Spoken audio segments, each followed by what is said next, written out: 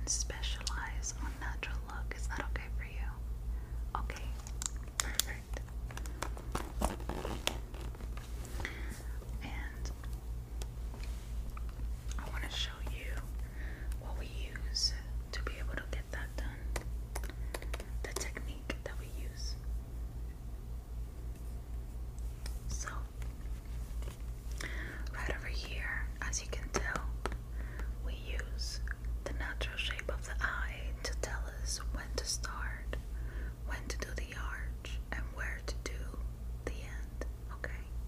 So basically A is the beginning of the eye and also the beginning of the eyebrow, and B is where the arch is, which is a little over the middle of the eye and eyebrow, and C is where the triangle ends. So this is the triangle system basically. Yeah, so that's the system that we're gonna use to be able to get your eyebrows done. Are you okay with that? Do you feel comfortable? Okay, perfect. Now we also use a few unconventional things, but I promise that you're gonna look amazing towards the end. You're ready to actually.